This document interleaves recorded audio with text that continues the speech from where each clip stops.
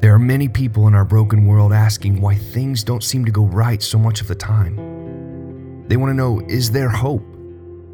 You see, hope is essential. You and I need genuine hope, not just optimism. Optimism is psychological. It's based on the way you think. Hope is theological. It's based on who God is and your relationship with Him.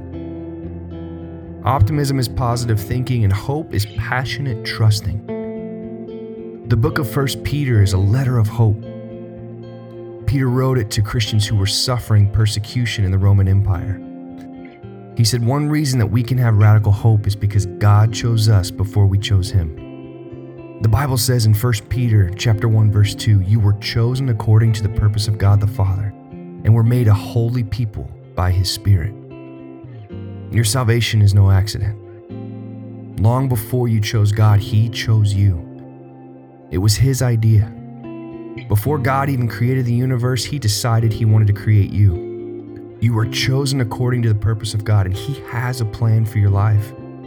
He wants to spend eternity with you. And understanding this simple truth can give you hope. The highest honor you'll ever receive is this: God invites you to spend eternity with Him. And that's the most amazing invitation that you'll ever get. It's why we can have hope no matter what's going on in our lives.